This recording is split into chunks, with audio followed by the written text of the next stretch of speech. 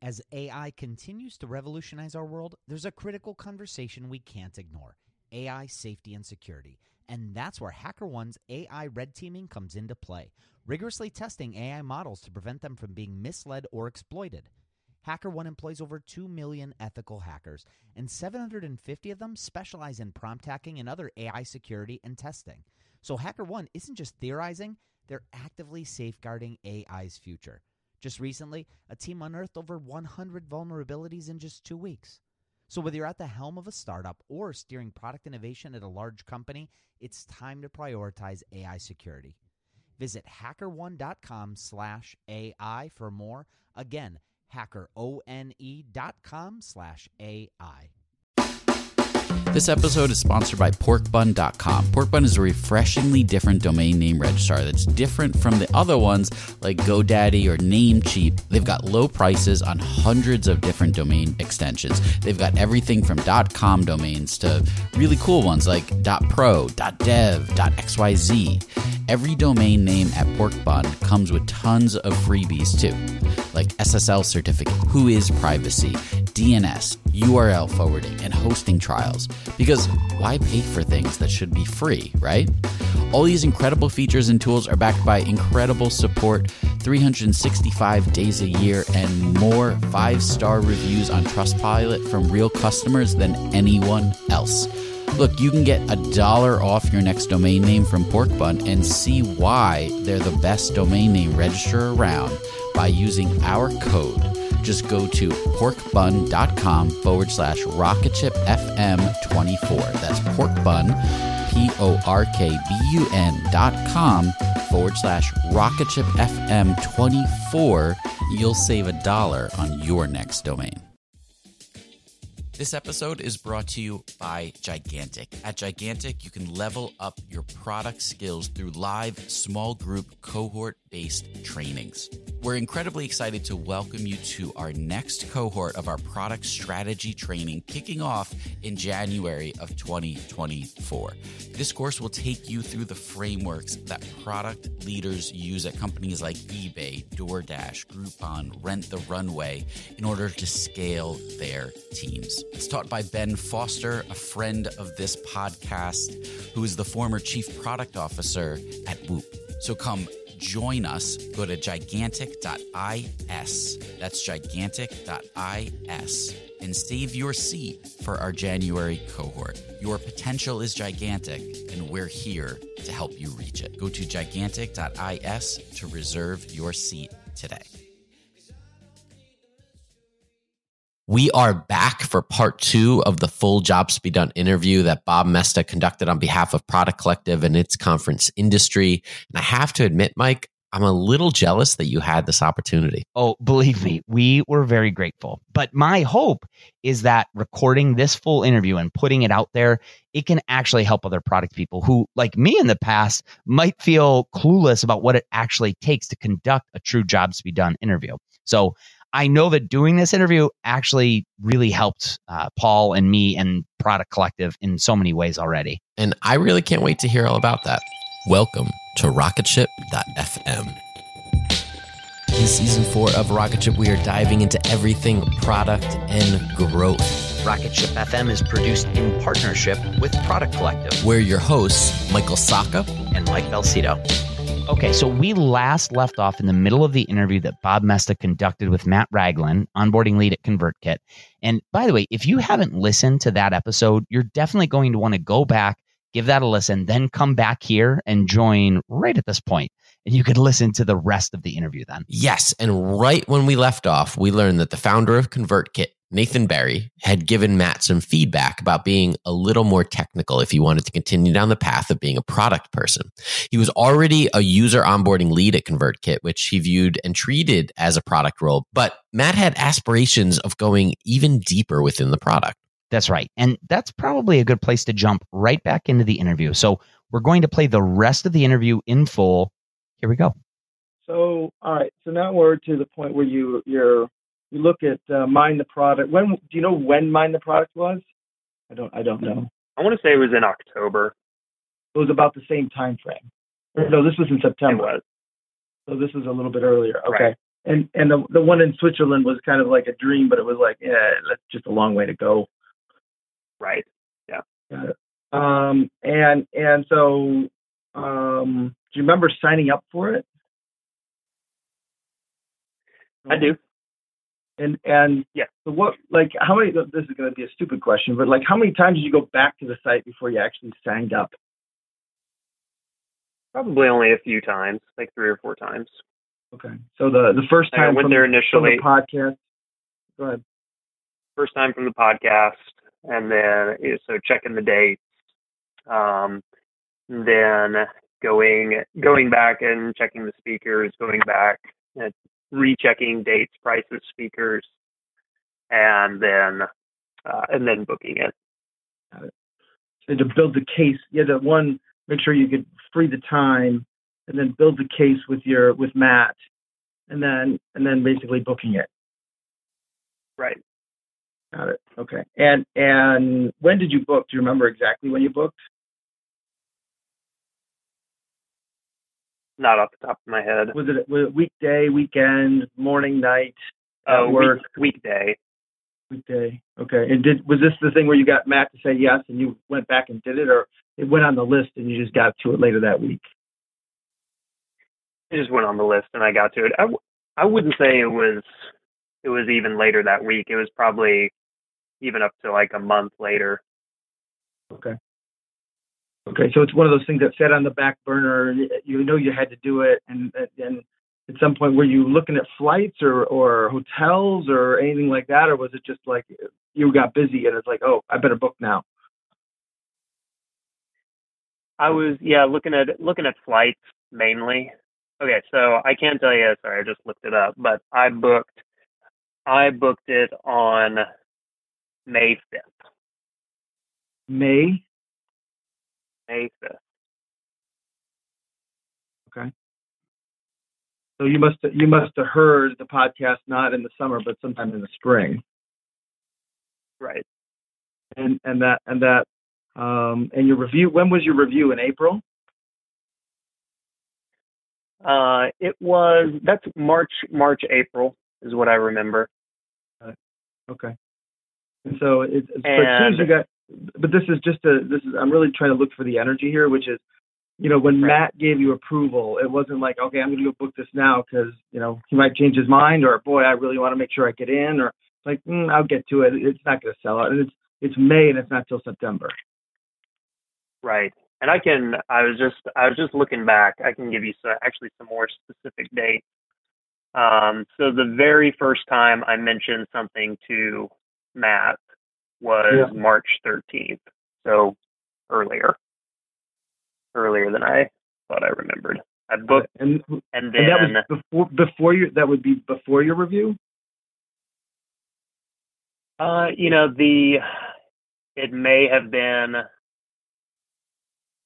if this is 2 months earlier than I was thinking, then my review, I had a bunch of like monthly performance reviews at that point. So because you transitioned right, because Matt was new. Right. And so that may have been earlier as well. Okay. But the sequence of things is some review, some notion that you need to be better. The fact that it's left in your lap, not going back to world domination, hearing Mike on the podcast, and then basically looking at the kind of who's there, and then signing up for it May 5th. Right. And I forgot, clearing it with your wife to make sure she would be okay with you being in Cleveland for those 2 days. Correct. Got it. Okay. So, and so it sounds like you committed to it before you bought it, but it was more the fact buying it was more a fact of kind of pulling the trigger and flights. So tell me about flights for a minute. Were you watching flights? Did you set up alerts for flights, or was this, just like I got a book, so I'm going to book it all now? Right. I think I didn't set up an alert. I was kind of casually keeping an eye on it. But I do remember that I got a great I do remember that I got a great price on flights. And so I was keeping an eye on it. I'd been keeping an eye on flights, over the summer, and I didn't actually book, but not even an alert or anything like that. I didn't actually book. Firstly, did I really wait that long? Sorry, I'm just looking at it. It looks like I didn't book my flights until August. So did you end up, but you were waiting for the right price, or was it like, oh gosh, I better book this because I forgot about it?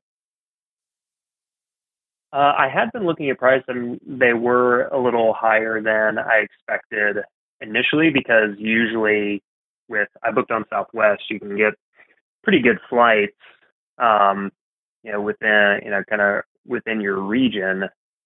So it must have been usually my kind of trigger price on, let's wait and see if it drops some. It would be like $400 to $500 round trip. And so I saw that initially and was like, okay, let's just wait. It'll probably go down, or, I'll just end up paying that anyway. So no big deal. And when I do remember when I checked it and then booked, Southwest was having a sale, and I ended up getting the round trip flight for like $130, $150. Wow. That's awesome. And is that is that a personal thing? Like, I want to get it for the cheapest price, or is that like, somebody's looking at that going, hey, you got a good price on that, thank you? Or is this like you had a budget you had to stay within? I don't really have a budget. It's just, that's just a personal thing. I, usually just try and wait and see if I can save some money, and even when it's not my money, because I do, I consider even in whatever way I can contribute, any way that I can save the company money is helping it, without just throwing other people's money around. Did you think about driving, or was driving not an option? Driving wasn't really an option, because I did think about it briefly. Like, I checked to see how far it was. And we have two cars, but really only one of them is worth driving for that distance. Mm-hmm. And I didn't want to leave my wife and son with the car that's not as reliable for a few days. Yeah. We'll be right back after a quick word from our sponsors. Now, back to the show. Got it. All right. So now we're So now we're headed into September, and you're getting ready to go to the conference. Is this one of those things where you're thinking about the conference, or it's like it completely is like out of your mind, realizing like, oh, next week I'm going, it's like, are you thinking about it, or is it one of those things where it's like you're just so slammed and you're trying to make sure you can carve the 2 days that you're not missed, but you're not excited for it. You know what I mean? Like, you're worried about it. Yeah, I'm definitely looking forward to it. Thinking about it, it is something that I look forward to. And yes, also, kind of getting worried about, we have a pretty small team, so anytime someone is out, kind of the impact of that is felt a little bit. So yeah, I was trying to get all my ducks in a row and do as many of the things that I personally kind of uniquely do, and try and get those either passed off when necessary, or just finished so that it could be done. Yep, got it. And did you tell anybody else you're going, or anybody on your team, hey, I'm going to this conference? And were you sharing it, or was it more like, hey, I'm going to be out? And it was more just making sure that everybody was prepared. Yeah, no, I definitely told everyone. In fact, the same, a couple of days before I even booked the conference, I just messaged my team, my individual team, or kind of group team within the company, the success team, and said, hey, I'm looking at going to this conference. I'm going to go ahead and book it, but does anyone have any reason, or speak now or forever hold your peace, that like this wouldn't work. And so people knew, but that was a few months before. And then like a week before, I was like, hey, just a reminder, I'm going to this conference. And then the week of, hey, just a reminder, I'm going to be at this conference. Did you invite anybody else to go with you? Like, hey, does anybody else want to go with me? Or was this more like, you didn't really want anybody, you wanted to go on your own? I didn't invite anyone. I don't think it was a conscious choice of like, actually there was one other person, our product designer, the guy who does a lot of the work on the product right now. I messaged him.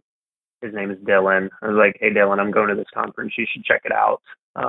If you want to go with me, if you haven't picked your conference. And so he was the only one that I explicitly invited, and he did not come. All right. So now you're on your way there. Like, so how well, like, what were the things that met your expectations? Tell us about the experience.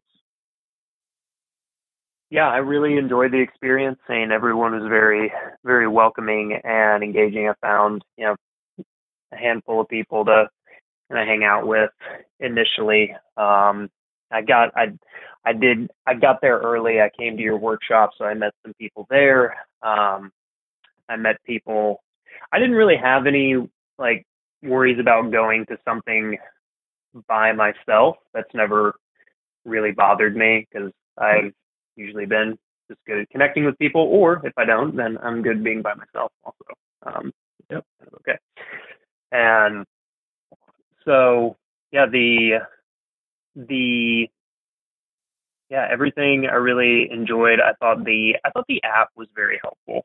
I haven't seen a ton of conferences like do an app where it's actually a useful thing. I mean, they're becoming more popular. The workshop met expectations. The kind of all the things around it were good. I mean, how much like random detail or like comments do you want me to go into? So you're giving me words to unpack. So first of all, is like you said the app was useful. Like, what did it help you do? It was really useful to the schedule. The schedule and the messaging was nice as well. So like Paul and Mike would send out like different announcements, and you kind of get the push notification about that. And so I did find that useful. I don't normally find push notifications useful. What did it enable you to do that you wouldn't have done, or that you like didn't realize? Like what did it help you do? Just helped me like get around a little bit easier. I'd never been to Cleveland before, and so just to know what was going on and where people were. Okay, got it. So it was more like, hey, we're all going over here, or hey, this is starting up, or we're going to do this thing. So it's more the where and when kind of aspect of it, as opposed to kind of like it wasn't necessarily rich with information, but more like helping to direct you as if somebody was right. Like you were to ask. Mm-hmm. Okay, and right. You said friendly and welcoming. Like, what does that mean? Give me an example of somebody who was friendly and welcoming, and like, give me an example of where people not here, but somewhere else where they wouldn't. Like, give me the contrast to that. Yeah, and when I checked in, just people smiling, like pointing directly to where things were. I will say that like trying to find your workshop initially was a little like inside the library was a little confusing. Yeah. I agree with that, by the way. And especially like I was coming in hot off a flight and already was like worried that I was going to be late, and so like there was some extra like externalized stress that I was kind of managing around finding it. And even like when we had like even the breaks at your workshop, just easy to talk to people around me. Actually talked with the assistant or the other my guy intern, that was there with you. My intern. Yeah. So I talked with him a little bit. Yeah. So what? Like, tell me this. What? And let's go specifically to the workshop. What were the 2 or 3 most useful things, and what was missing? Boy, I really wish they would have done that. So, what are the 2 or 3 things that you were like, wow, that was great, and then the two or three things that you felt were missing?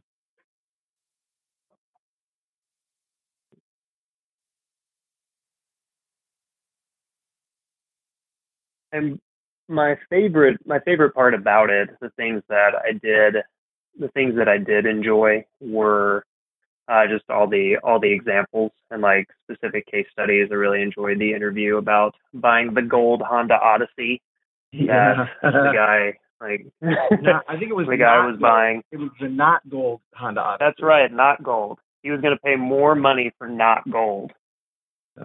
Like, I'll pay an extra. I'm going to pay only up to this amount, except unless it's only gold. Then I'll pay more for not gold. Crazy. So I did enjoy that. I found that very, very instructional and enlightening. Yeah, and in terms of the workshop itself, yeah, to be honest, and this is just kind of that's what we want. Yeah.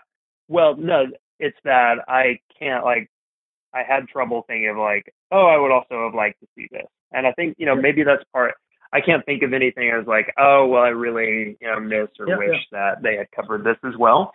But part of that could also be, and just in general, I could say this, like, for the entire conference. I think in some ways, or I feel like maybe it's just something I put on myself, but I feel like I'm still so new at a lot of this, and I'm in such a learning mode still that, like, I don't know what to kind of be frustrated that I missed.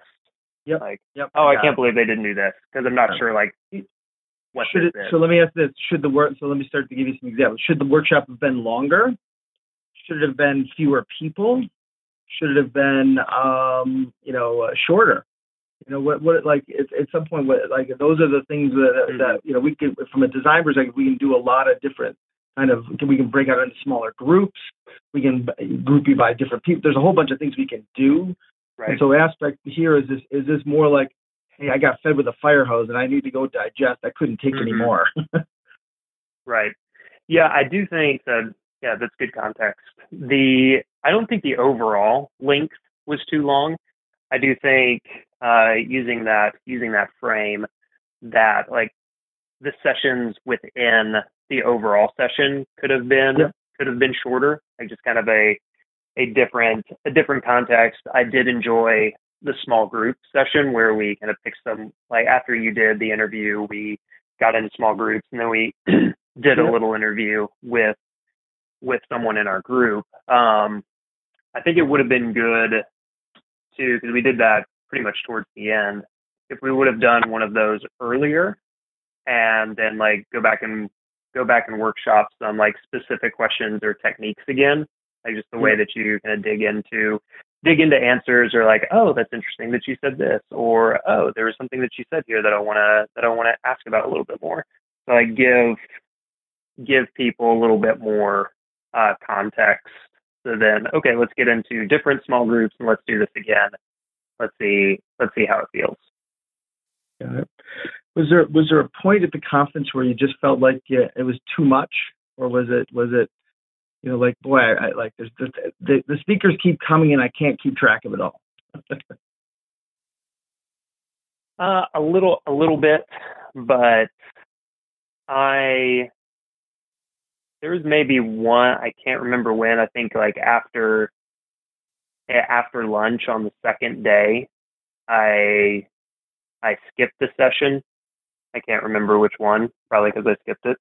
But it was after lunch.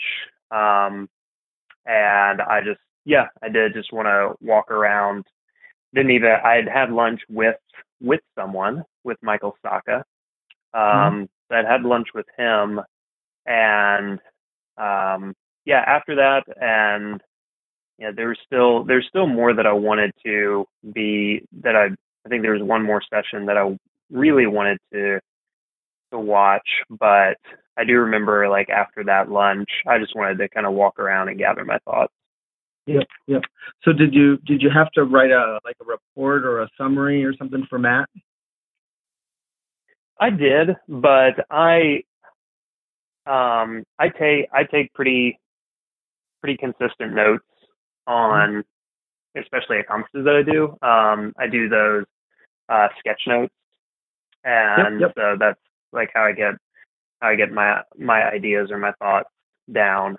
And so, yeah, to me, like at that point, kind of thinking about it with the report framing, and it's not even like there's not a like even specific process or guideline or style guide around the report. So kind of looking at the notes that I had so far, the sketch notes that I had, and then taking out the main points and just kind of making a bullet and a bulleted list that I could pull from later. And what were your big takeaways? Like, as kind of exiting and walking out the door, it's like, boy, here's the 3 or 4 things I really kind of took away from this conference.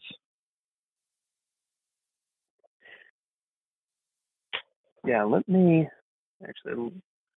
The main things that I took away from it was the.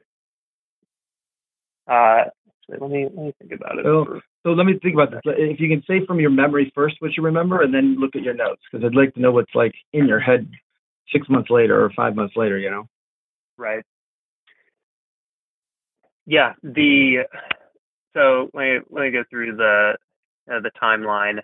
At your workshop, the things that I remembered the most were how important it was to do consistently and how important it was to do kind of quickly. After that workshop, you had said, do this 2 or 3 times within the next week and you'll really nail it down. And if you don't, then you'll miss it. You'll find it hard to come back to.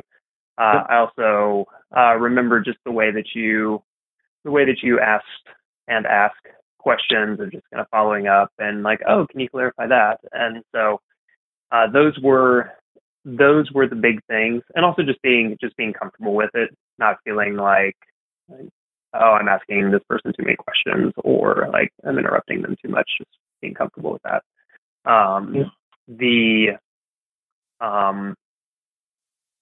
From the other sessions, I do remember from Jason's talk, one of the things that I pulled away that I really liked, and we talked about at ConvertKit afterwards, was because we're totally bootstrapped also like them. Mm-hmm. Another thing that we've kind of taken away, but we've had this really big push in 2017 to hit certain goals, numbers, metrics, and those are all very good things. But one of the parts that Jason said that stood out to me is when you haven't raised any money and you own all of your own company, anything that you make up, any number that you want to hit is just totally made up and fake. You can do whatever you want. And so that kind of became a good jumping off point within the company to have some more conversations around the goals that we were making, and if we were making them in sacrifice of some other things at the company and what those trade-offs were. We also, from Jason's talk, we also have been adopting kind of slowly their 6-week project cycles. Yep. And so that was something that I was able to take. Yeah. So I was able, Nathan had been to one of Jason's How We Work mini conferences or mini workshops, and so he and I compared some notes on that. The other things, I think her name is Jessica, but the lady who is a project manager or product manager at Kickstarter, but who talked about the app redesign at Asana. And I really enjoyed her talk with kind of talking about how you balance out the speed at which you want to do something with the quality of the product that you're shipping. Because we have spent a lot of 2017 and continue to kind of toe that line at ConvertKit. So I remember, just in my notes having good takeaways of like, okay, let's make sure that we try and do this, and let's make sure we ask these questions, and this is how you make trade-offs. And then Megan, I really liked Megan Quinn's talk as well. I thought she did a great job. And one of the things in this, I think it stood out to me because it felt more personally as kind of a confirmation bias about myself. Like, we like looking for product people and for founders. They're just what I'm remembering, who like really understand the customer and really understand the process that they go through and are just good people. And to me, especially, that was because I felt like I already checked those boxes, and the technical aspects is the thing that I'm still working on. I was like, okay, well, the skills that I do have are valuable. So that just I remember that because it confirmed. And how did you bring it up like with your team? It sounds like you had some discussions afterwards with your team. How did you end up having those discussions? Were those like at the stand-ups, or were those? How did you end up facilitating those? So I shared my report and kind of my recap within the week after the conference was over, and then within that month we have an all-team meeting every Monday. So we still have like our stand-ups within our like sub-teams, so success, engineering, marketing, sales. But then every Monday we do have like an all hands meeting, just to like do some updates, and then do some updates as a company, ask questions, and then we'll have like kind of a discussion topic. And that was when we talked about my recap and some of the main talking points. Got it. Did you send the link of Jason's video or anything? I did afterwards, yes. But at the time that we had the initial conversation. We'll be right back after a quick word from our sponsors. Now, back to the show. Yeah, okay. So it was after the all hands, right? Right. After the all hands or before? I shared the video after the all hands. Got it. Okay. Perfect. All right. We are at an hour. Mike, I'm going to let you jump in if you have any follow-up questions, but Matt, this has been awesome. This is exactly I know it seems like we went into a lot of detail and the conversation wandered, but I think I have your story down. I want to recap it, but I'm going to let Mike ask a couple questions first. Yeah, this was awesome. And Matt, thanks so much for taking the time for this. Actually, I was jotting down a bunch of questions as we were talking, and then you ended up answering them before I would even ask them. So there is one that I had down that I was curious about, which was, you had mentioned, again, your role in customer success and onboarding. I was curious, and I know that you wanted to eventually get into product, and that was one of the major reasons why you said this stood out. Would this have, let's just say that your career path was to continue, to level up in customer success and onboarding. Like, it wasn't that you had it as a goal to be a product person at some point. Would you have still been interested in industry, or was it specifically because you did have those aspirations to get into product? I still would have been interested, because to me, onboarding is a piece of the product. And like I mentioned to Bob, there's not, other than Samuel's workshops, there's not a ton in terms of like, hey, let's all get together here and talk about how to onboard customers. Like, it's just kind of piecemeal throughout the internet, and especially, like I said, for in-person things. I still would have been interested in coming, because again, I see it as a responsibility of the product people to help shape it. Yeah. So the question to me is, how much has to be different next time for you to basically say, yeah, I want to go back, right? Because it's at some point, it can't be the same thing again. Right. So how much is different? How much different is different enough?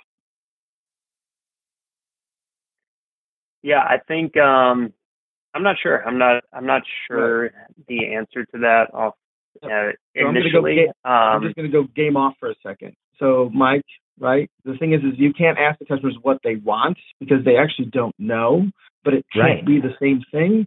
And so you have to be able to, at some point in time, you have to give ideas to them of how different is different before you can actually figure out how far you have to go. Because at some point there are people who are exactly where Matt is, getting the review, this time and coming through. And at the same time, the fact is if you don't make it better for Matt or something more for Matt, then Matt said, well, I saw all this last year. I don't need to come again. Right. So that's where there's this trade-off between bringing new people the first time. And that's why, so Matt, we're doing interviews with people who have come over and over again and people who have come for the first time. And what we're trying to do is make sure we understand kind of like if we design it for over and over again, it's one thing, but if you design it for first timers, it's almost sometimes a different conference. And so do you think about it differently or the same? But either way, you can't describe at this point what's next. Right. Yeah, I think, and it's interesting you bring that up because we run a conference at ConvertKit and we're having some of the same. We had an all team meeting a few weeks ago, like, okay, now we had our first conference in 2017. We're like, okay, why would people come back? We feel like we know we're going to have more. We already have more people coming. It's a good question. I'd say the initial feedback that we've had from people who are coming back ourselves, and what jumped to mind for me personally when you asked that question, like, would you come back?